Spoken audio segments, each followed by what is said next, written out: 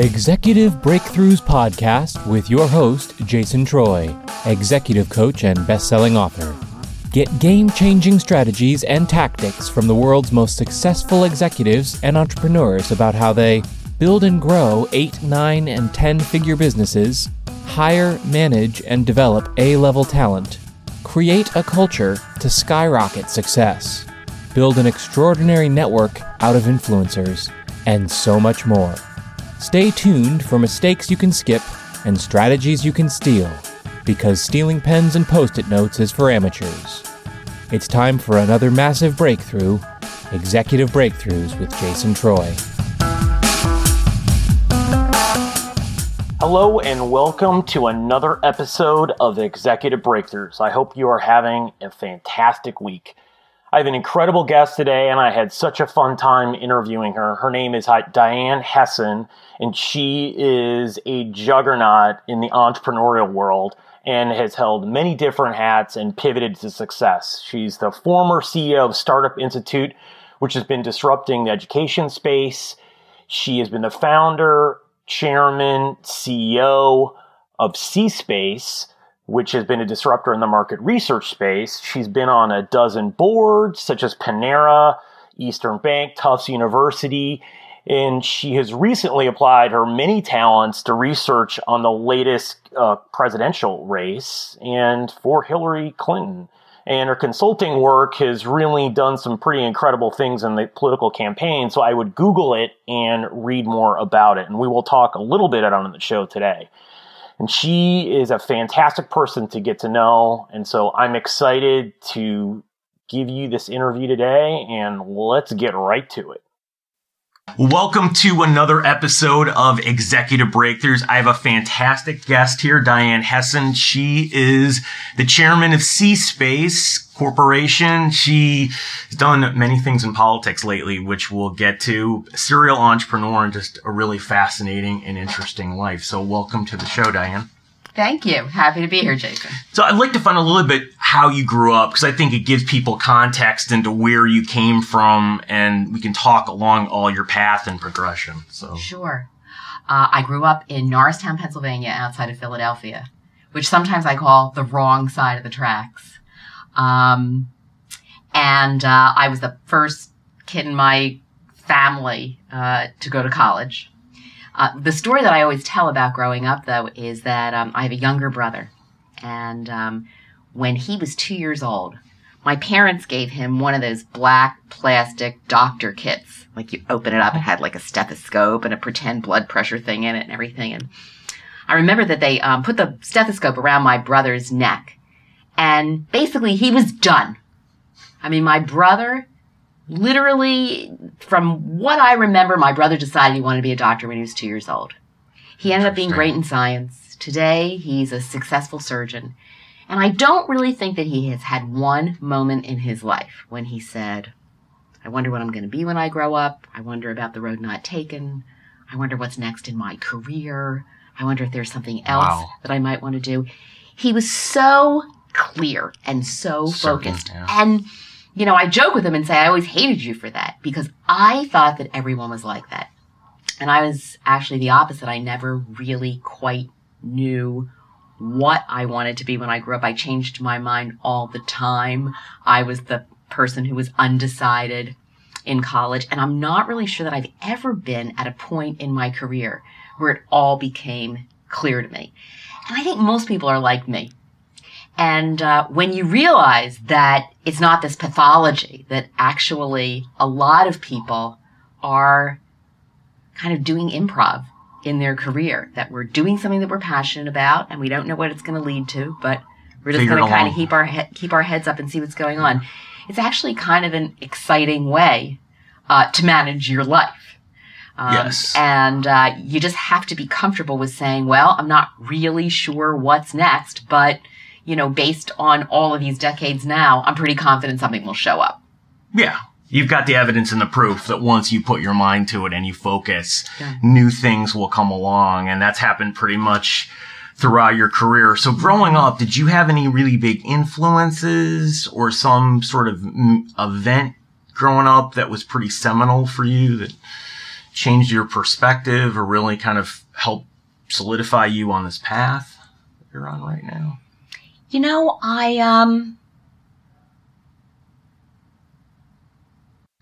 I would say now when I look back, I remember taking a trip to Philadelphia and bringing my husband with me, who grew up kind of in some affluent neighborhood in Connecticut. And I remember bringing him to the house where I was born. And he stopped the car and he was in shock. He said, "Oh my gosh, Diana, I had no idea that, this was your neighborhood." For me, I will tell you that, I remember I would say to my mother, "I want to go to camp like the rest of the kids." And my mother would point to our backyard, which was this big, and say, "That's camp."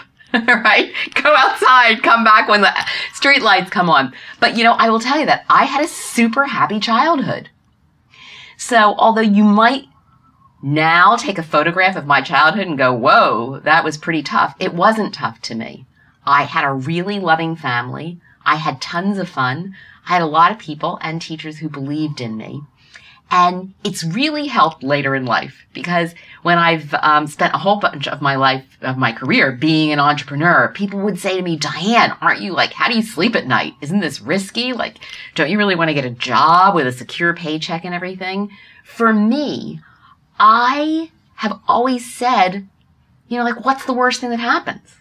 The worst thing that happens is I end up back in Norristown, Pennsylvania, and I'm a barista. And that doesn't seem like a bad life to me. That still seems way more fortunate than what many people have today. So I think that's a lot of mindset, right? Because the scarcity mindset moves people to not take risks because they feel like they have something to lose, whether they do or not. Right. And you thinking differently, even though you do. And I find that is even harder as people get successful. That's why a lot of times you see people do things great once, but they can't do it again. Yeah. Because now they have something, and the fear of losing it makes them not take the next step up or change directions. Absolutely. So I say that to people all the time. Look, you don't want to be reckless. Of course. But, you leave a comfortable job to go do something that you're really passionate about. Just ask yourself, what's the worst thing that happens? What's the worst thing that happens? I'll get another job, right? You want to have certain guidelines around your values. You want to treat people well. You want to be respectful. You want to treat people with dignity. You want to do things that are legal, yes, etc. But, most people get really, really anxious about things that it's just not, worth worrying about. And it really, really helps to have known that at a time when some people thought that I really didn't have very much. I feel like I had a ton. And then in my worst, as I say, what's the worst thing that happens? You get a job. People laugh, but it's true. It is. But that's also a story that people make up that you may not have had a lot, and that when you do, so therefore, how you think and how you view stuff changes everything. And you can see two things completely differently. Mm-hmm. And I think that's really interesting. So what was the first time you did anything sort of entrepreneurial or had these thoughts of doing something that wasn't, getting a job moving forward? I mean, you were in college and doing a normal thing, but when did you sort of take the first foray? Was it beforehand? Well, you get little... you get little pieces in your life. I mean, I had a lemonade stand, but there are a lot of people that had lemonade stands that didn't end up being entrepreneurs. So I did entrepreneurial things growing up. My father had a store where he sold and repaired sewing machines. And I used to sit around with him and go, we should raise prices, or, I remember doing a direct mail campaign, which in those days was me, making a flyer and, getting a mimeograph machine and then folding all the letters. Remember, we used to do that. We would mail stuff. You'd fold a letter, 3 ways and put it in and put a stamp on it and mail it out to people. So I was always kind of thinking about, I loved business. I always thought about that. But my real motivation for being an entrepreneur came, much later in my career, when I just got to the point where I had worked for great bosses and bad bosses. I had been in wonderful, inspirational cultures and horrible, debilitating cultures. And I just decided that I wanted to build the kind of company that I always wanted to work in. Because that was the only way I was going to be able to kind of get the kind of work experience that would make me feel all the time like I just couldn't wait to get out of bed in the morning. So my motivation was less, I have some brilliant idea and I've got to do it, and more, I have this picture of the company and what it would be like, and what kinds of people I would be working with, and what kind of an environment we would create for those people, and how we would treat customers. I mean, I was obsessing about all of that. I used to sit at my job with a lot of my friends in the cafeteria, and I'd say stuff like, Jason, let's get out of here.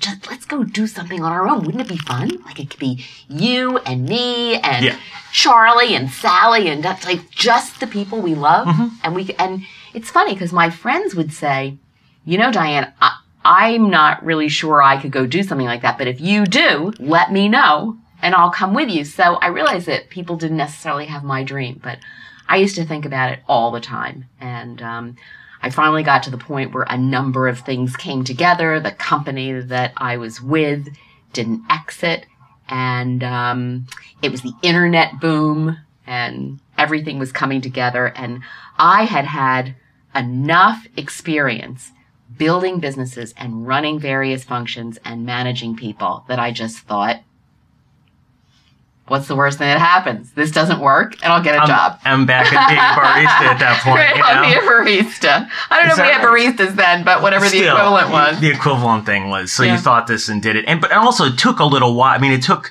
time for you to reach that point. Yes. Yeah. I mean, looking back, do I wish I had been an entrepreneur, like a really official entrepreneur, capital E, before age 40? Absolutely.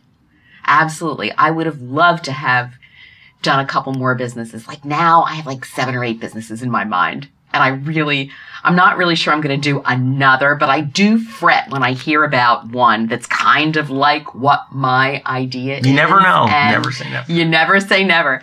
But I think it would have been great to have done it, earlier. The fact that I waited to start my own company helped, mostly in that I got to the point where I had so much experience hiring and firing and recruiting great talent that I didn't make as many people mistakes as I see a lot of younger entrepreneurs making. And that's significant because, sure. Companies just full of people. Yeah, definitely. So it helps to have had a lot of experience, because the way you build your leadership team is you call up the best people you've ever worked with, in your previous 10 years, and you say, quit your job. Let's go build something together. And you know that you've got an A player there because you've actually been together before. And you've been through, difficult times and challenges and got them doing it. So when you started, the C-Space, and you came into this, kind of how did that sort of unfold? Where you just started getting in this whole area? Because I think that's pretty fascinating, kind of the transgression. I love to get into sort of how you move the business after talking to one of your customers, Hallmark in Kansas City, because I thought that was just really interesting too. Yeah. Learning. Well, when we started the company, it was called Communispace at the time. Now we've rebranded as C-Space. It was the internet boom. All the pundits were saying there's content, the 3 C's, content, commerce, community. That was the future of the internet, which actually was a pretty great way to structure things. And I was fascinated by community. And even to this day, what I find interesting is that if you're 27 or older, you've probably anybody between 27 and 97 right now had the exact same first experience with community, which is that we had an AOL account. And everyone remembers, kind of having an online conversation with someone they never met, or being in a chat room, or doing what we used to call IMing people. I just thought that was so fascinating, that you could use the web to have really, really interesting conversations. And we had this idea that community would also apply to business, for serious business purposes, right. That it wouldn't just be, let's play a game together, or. So we created Communispace to build communities for employees within corporations so that they could share ideas and best practices with each other. So the idea was, for instance, we had a community for Chase Manhattan Bank, which at the time was not part of JP Morgan. We had all their HR people. So we built for them a community of 208 Chase Manhattan Bank HR people who were all over the world. And through the magic of the web and through the magic of Communispace, they had a safe private space where they could share ideas and give each other advice. And I think at the time now that sounds like, yeah, what else? But in the year 2000, that was a breakthrough. We went out, we raised $10 million. I called my friends and said, quit your job, let's go. We're going to build a great company. How was raising capital back then at that time? Must have been relative much easier because you did it before that it imploded. Yes, this was before the internet bubble burst. You know, it was still hard, but the questions that people asked were different. Yeah. So there were plenty of people that said no. Of course. But you didn't have to have the kinds of numbers and metrics and proof points of your business that you need today in order to raise venture capital. You just needed to kind of convince people that there was a market and a great idea and a team that could execute, even if you were pre-revenue. But then you had to survive through that bubble bursting too. I mean, that must have been difficult too, because you had investors who probably were pretty nervous about the money that they invested in wanting to get a return, and people here wanting to get... Everybody was freaking out in early 2001. I mean, prior to that, you know, we were doing these internal communities, and it was challenging because we had an idea that everybody really liked. We didn't really have a problem selling the idea to large corporations, but we had a really hard time getting people to go into these communities and use them. So you asked me about Hallmark. We basically had a lucky day. I was at Hallmark with one of our salespeople. The client was going to build an internal community so that all of the Hallmark Gold Crown store managers could share ideas about how to do better merchandising and, you know, whatever else they wanted to share ideas on. And the client basically said to me, you know, Diane, I love you guys at Communispace, but I'm just worried my store managers aren't going to use the software. And it was just one of those good days. I just looked at him and said, you know, Tom, I'm worried no one's going to use it either. But that is a really important point, because a lot of executives and CEOs are, one, not vulnerable, one, not authentic, and one, just don't lay it on the line. Like, they would have never said that to another because they'd have been worried that they didn't have the answer, that customer would have pulled out. I mean, something would have happened. So I think is that something that allowed you to get in that moment with those people? Because the thing about the story, which I think is great once you tell it, and it's something that I've been looking online when you've been talking about things, is that your ability to build relationships with people. I mean, you're more of an extrovert, but still, and build these relationships that are deep relationships that people end up being advocates and wanting to help you is something pretty unique. It's not all people have that skill set. And as an executive, that's like a key thing. So is there something that you've figured out along the way that enabled all this to happen? Because I'm just really curious, because it's something that is important to share. If there's any insights or tips or things that you did or realizations that you had about this. Well, I don't know. Why did I look at the client and say, I agree, this might not work? I guess there were a couple of things. Number one, I really had a connection with this client. I just really, really liked the guy. And to this day, we're still in touch. And he and I could not be more different in terms of the types of people we are and where we come from and everything. But I just have a huge amount of respect for him and always did. And I guess related to that is, you know, we were really struggling with these other clients. And what you realize, this is particularly in a B2B business. So for people who are listening to this who are in B2B, your success is based on your client's success. Yes. So it's all about making your client a hero. And you can be Machiavellian about that. But when you're early stage and somebody takes a risk and says, I don't know, this could really blow up, but I'm going to give it a try. I think when somebody does that, when you're a brand new company, you have a responsibility to share the risk with that person. And when no one was coming into our communities with our other clients, I felt bad because, they're there and they've Right. trusted that we're going to give them a solution that works.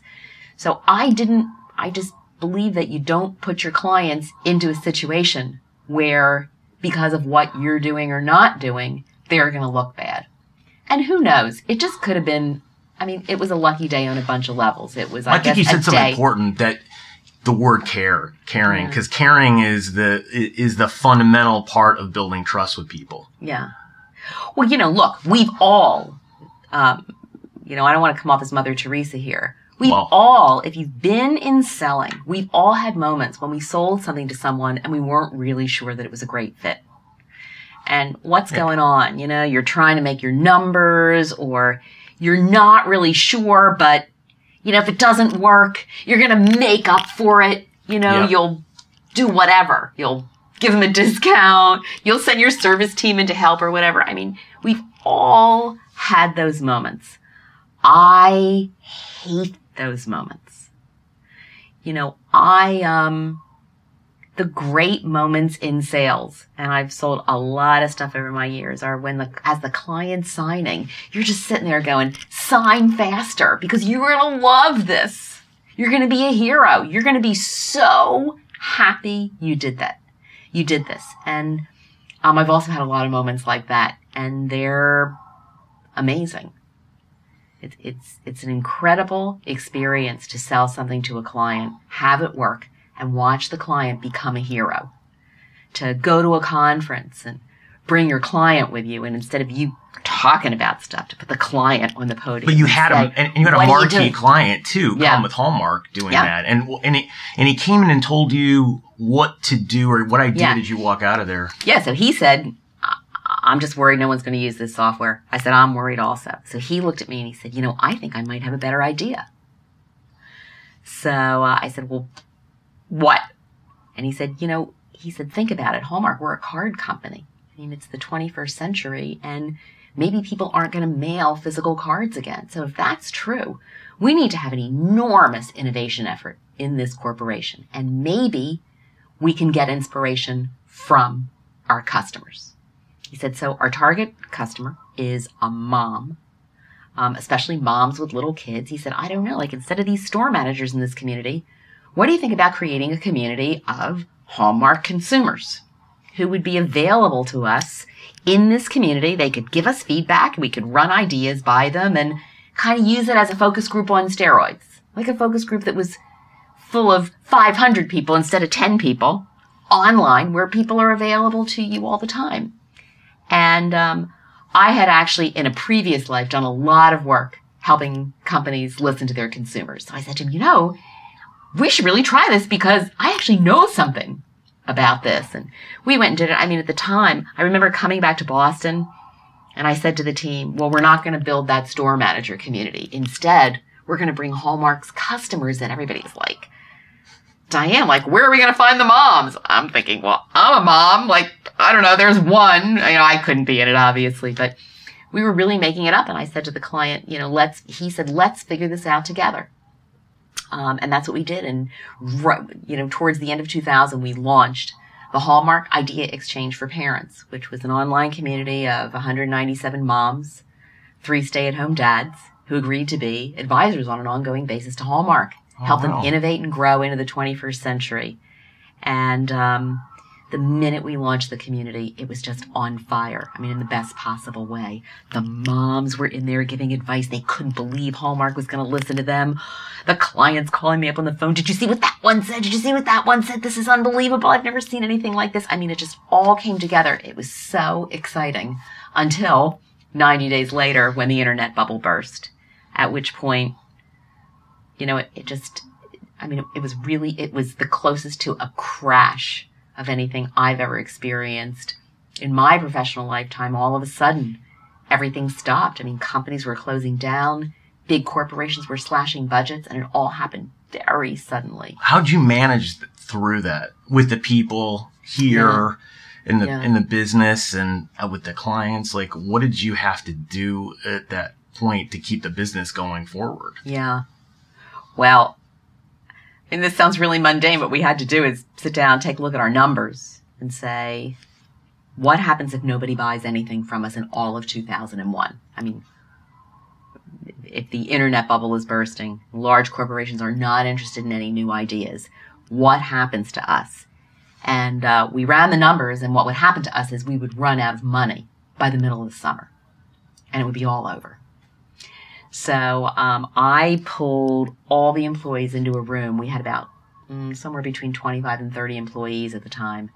And we sat down, and for an hour we just laid out all the spreadsheets, and we shared every single solitary number with all the employees and just said, look, we got to cut costs. I mean, we got to do something because this is about the survival of the company. So I laid out the ideas that we had, and I said, we've got to make some really fast decisions. I think we're going to need to lay off a bunch of people in order to help the company survive. But we're not going to make any decisions till tomorrow afternoon. So let's meet again at 3:00 tomorrow. Any ideas you have are welcome. So everybody came back in at 3:00 the following day, and they had zillions of ideas, one of which was that everybody agreed to take a significant pay cut in return for a bunch of stock options on the condition that we wouldn't lay anybody off. And that goes back to listening. I mean, it's interesting how listening... Well, it went back to kind of... Well, and then urgency, too, but... Well, you know, I mean, I didn't know how to do it, and, I mean, we gave it a shot. There are two... When you're at that moment, you have one decision to make as a leader, which is, am I going to keep the information from people and figure this out on my own, which, by the way, a lot of people do. It's just... You know, because you worry that your employees are going to freak out. Or am I going to just say, open my kimono and say, help? And at that moment, I just thought that it would be worth sharing the information with everybody. Because I felt like this was my team. I felt like they were owners of the company, the way I was, the way our investors were. And you wanted to build the business that you always wanted to build, and you couldn't do that if you didn't. Yeah. So I've gotten a lot of kudos and a lot of awards over the years for being such a great entrepreneur. But I will tell you that on that day in March of 2001, those employees saved Communispace. I mean, they took really significant pay cuts because they had belief in the company as long as they could get a little bit bigger piece of it. And it has to make you proud in retrospect that people would believe in you and the idea and the business. Well, you know what? They have to put, their money where their mouth is, right? And believe in it enough to take equity on the other side that it was actually going to materialize at some point down the road. Now, obviously, they've been rewarded now, but back then they didn't know that. Well, you know what's really funny? I was really proud. I literally thought I was going to burst into tears. I could not believe people were willing to do that. And I thought, this is so amazing. I will tell you, in retrospect, part of it is that, but part of it is also the economy was terrible. Like laying somebody off in March of 2001 was sending them out into a job market where they'd be on unemployment for a really long time. And I think everybody knew that. So I think also people were kind of saying from a practical point of view, I love this company. I really, based on the couple of clients we have that are doing these things, I think this is a big idea. I'm going for it. And I think, there were lots of people saying, what's the worst thing that happens? Right? The worst thing that happens is it doesn't work and we'll all go get jobs. And we'll go back and be a barista. We'll be a barista. I just think it's interesting how whenever you follow your dreams at the point that you were and did all these things worked themselves out, right? And I find that with people that follow their passion and treat people they care and they're vulnerable and authentic and speak their own truth, that even though when they're at the brink, somehow or another, when it doesn't look like there's any way they make it through, somehow that they do.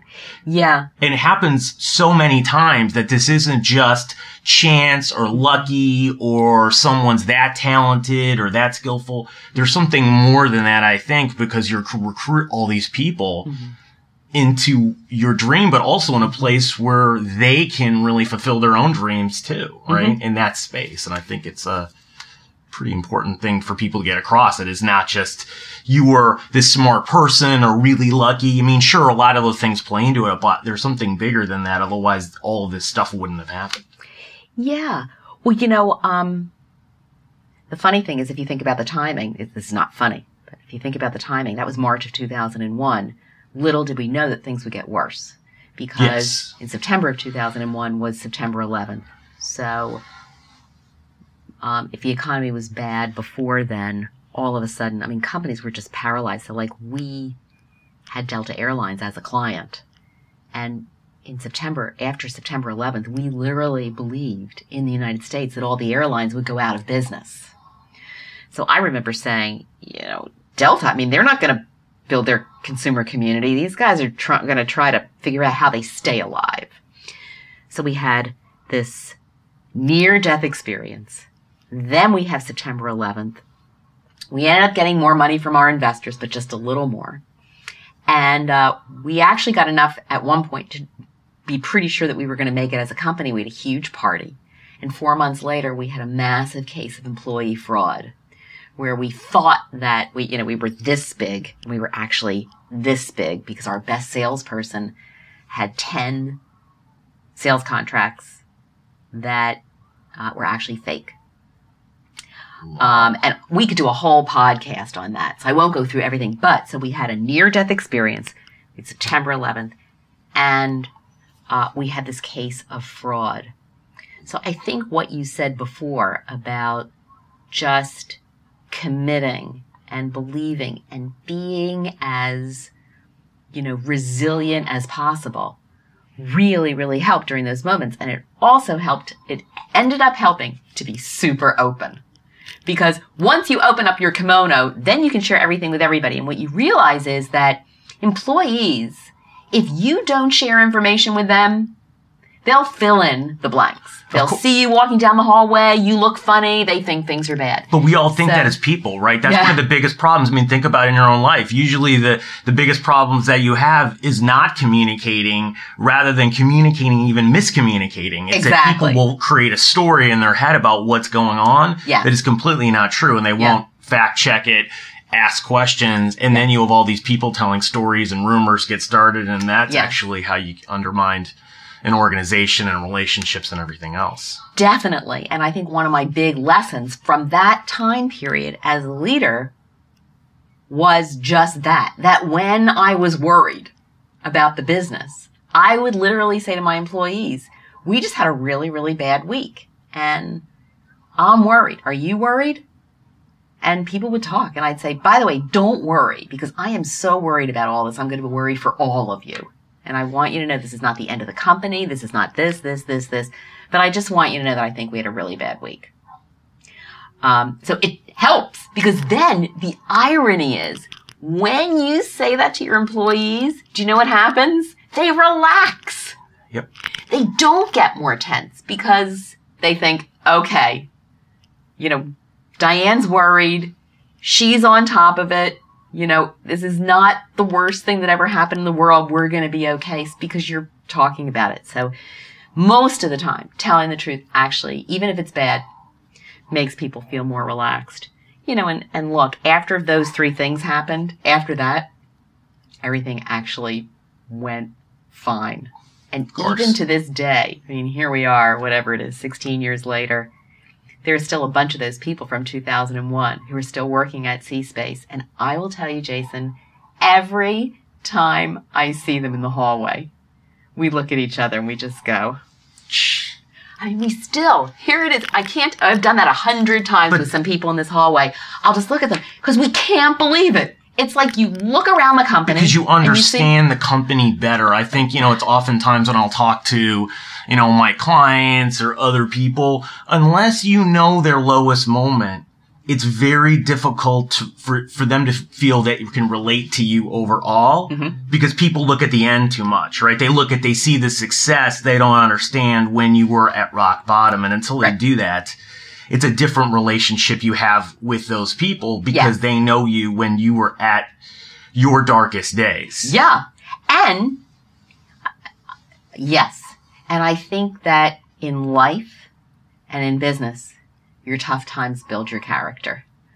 I mean, look, here we are, we're sitting in Boston, it's a beautiful day, but, you know, living in Boston, you know, they always say, what would June be? Well, or it's May, it's a beautiful sunny day. What would May be without February?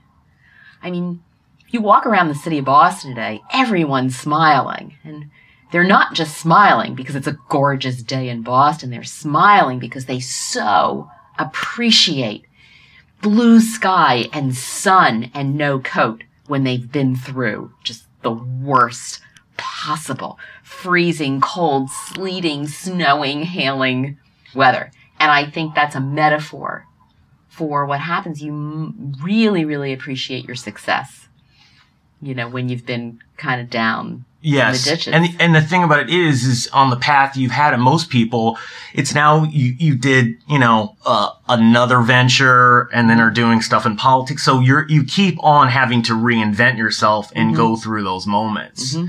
It's not just like at some point magically, like all of a sudden the silver platter comes out and every next step you take, someone just puts it out for you at that point. No.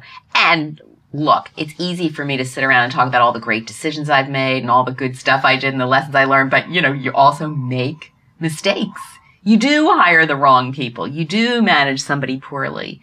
You do mess up for a client and miss that moment of saying, maybe you shouldn't sign that deal or whatever else. I mean, I think you gotta learn from those, but you know, there are plenty of mistakes along the way. How did you figure out that you needed to do something beyond this company? Because I think that's where, and I think to be great advice for a lot of people, because I find a lot of executives have a hard time figuring out what to do next.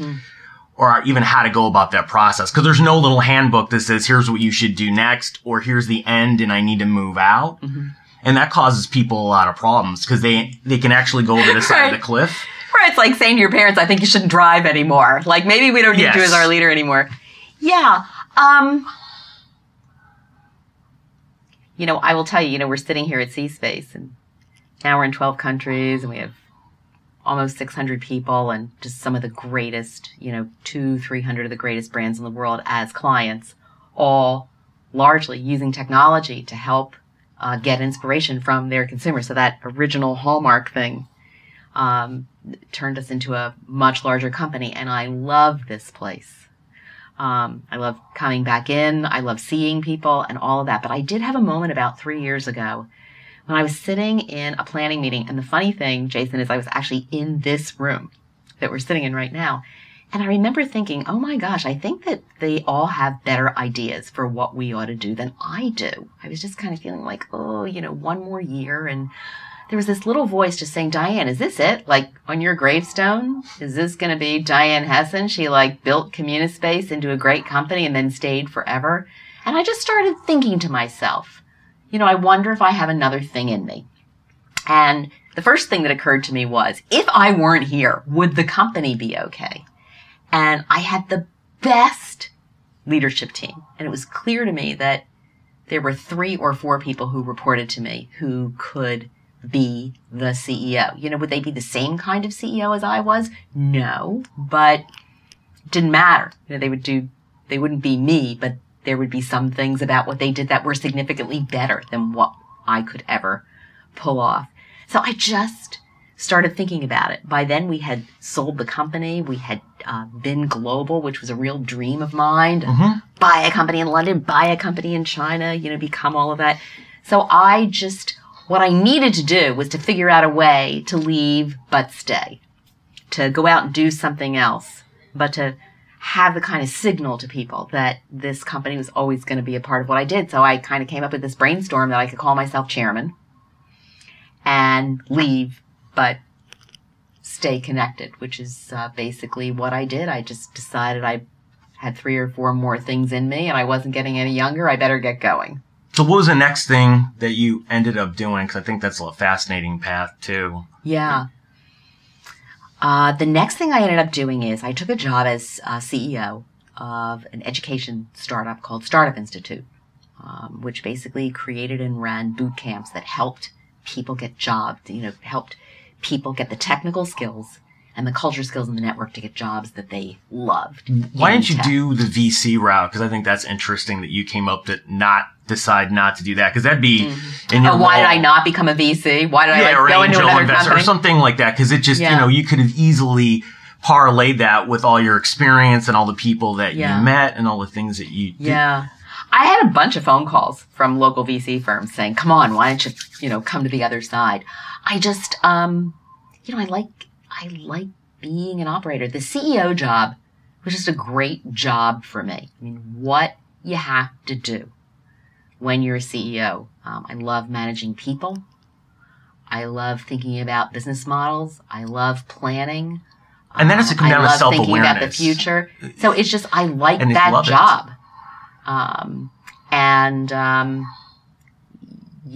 That's how I felt like it didn't feel to me like being a VC was in the arena. I'm sure that's not how VCs felt, but I just wanted to run something else. I loved building, and I loved building, in a really focused way.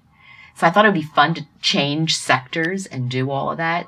Startup Institute was and is a really mission-focused company. We were taking largely people who were millennials, who were miserable in their careers, and helping them, after 8 weeks, completely transform their professional lives. And it was super fun. It was an opportunity for me to go in and, up the quality and change the business model and raise some venture capital and, do all of that and learn a lot about a completely different, more B2C oriented type of business. Yeah. I think it's interesting in the curriculum too, that it's hard skills and soft skills, because a lot of times people may not think that something like that would be a part of it. And I think that's really interesting, is I think we're seeing more alternative education actually putting in the skills that you are critical for you to be successful in business, that a lot of universities and other education just, they don't have inside of them, or don't really promote.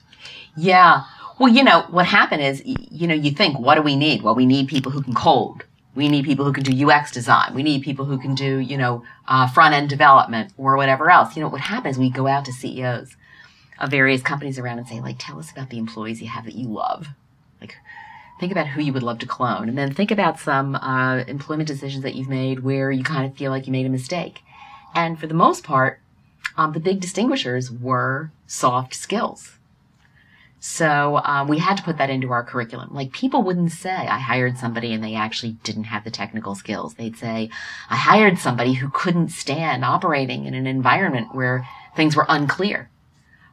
They would just get paralyzed if they didn't know what to do and everything. It would make me crazy. Or, I'd hire somebody, they thought they were such an expert, they weren't willing to work with anybody else. So they always took the credit. I mean, we all know all the stories. Of course. So that doesn't mean you can't.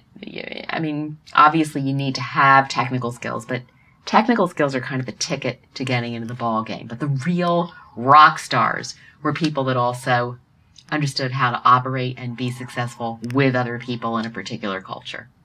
That's interesting. Mm-hmm. So you ran that path and got through that, and then what happened? Because now you're doing some politics on the side.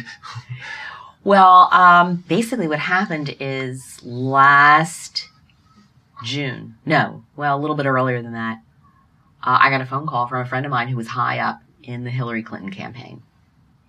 And he basically said, look, we've got a really interesting challenge here. We're trying to understand undecided voters in swing states. And we're polling and we're doing all this traditional stuff, but we need kind of a non-traditional approach to understanding these people. And, you ran Communispace and you kind of understand what that means and how to really dig in and understand people's motivations, etc. Would you ever consider working with us? And I just thought it would be, I just thought it sounded fascinating. And I had promised the board at Startup Institute that I'd stay for 2 years, work on turning a mission into a business and everything. So I basically said to him, look, I can't do this to the board. I can't leave the company. And he said, well, what would it take? I said, I'd have to be able to give 90 days notice. So he said, well, go for it. So I gave my board 90 days notice to be able to, tie up loose ends and give them a chance to hire another CEO. And last June of 2016, I left and started working, helping the Clinton campaign understand what was going on in undecided voters. And I basically did what I learned and what we created at Communispace, which is that I recruited about 400 undecided voters in swing states and created a process whereby online they were in touch with me on a weekly basis all the way through the election. Did you talk with them beyond the election? Well, what happened is, when the election was over, the project was over, I was never really planning on doing anything beyond that. I'm not the kind of person who, even if she had won, would have gone to Washington, because I don't have enough patience for anything in the government. What happened, though, was, number one, I wrote an op-ed about undecided voters for the Boston Globe. Yeah, people Googled it. I basically just thought, before I move on and take another CEO job, I should write down what I did and what I learned and what I think it means. And what happened is the op-ed went viral. And I think it went viral. I mean, I think it was really interesting. But I wrote the op-ed, and it was published the Tuesday before last Thanksgiving, when lots of people all over the country were really kind of freaked out about going home for Thanksgiving and screaming and yelling at their relatives. Yes. And I thought that I had really interesting insight that would help both sides. I was working for the Clinton campaign, but I had interviewed a lot of really, really wonderful, very thoughtful Trump voters. And there weren't a lot of people on the Clinton side who would have used those adjectives to describe Trump voters. But, I've always been in love with listening to people and digging in and doing that kind of stuff. But that's so important. Yeah. Yeah. So I wrote this thing, and I realized what a big impact it had. And I also started feeling, oh my gosh, everybody's so fascinated with what's going on now. Why should I say goodbye to these people? So I held on to some of those voters, and I decided to keep going. And I recruited 200 Clinton voters and 200 Trump voters. And that was, I interviewed every single one of them for a half hour. That was earlier this year in January of 2017. Oh, wow. And I've been in touch with them every single solitary week, tracking what's going on, how they're feeling, how they're reacting to events, looking for common ground, just trying to get a feel for what's happening with the electorate. And I'm totally addicted to it. It's a super geeky thing to do. I have amazing people, all ages, and you're going to continue doing this? So I decided to continue doing it. I've written a bunch more op-eds. I've been on CNN a couple of times talking about that.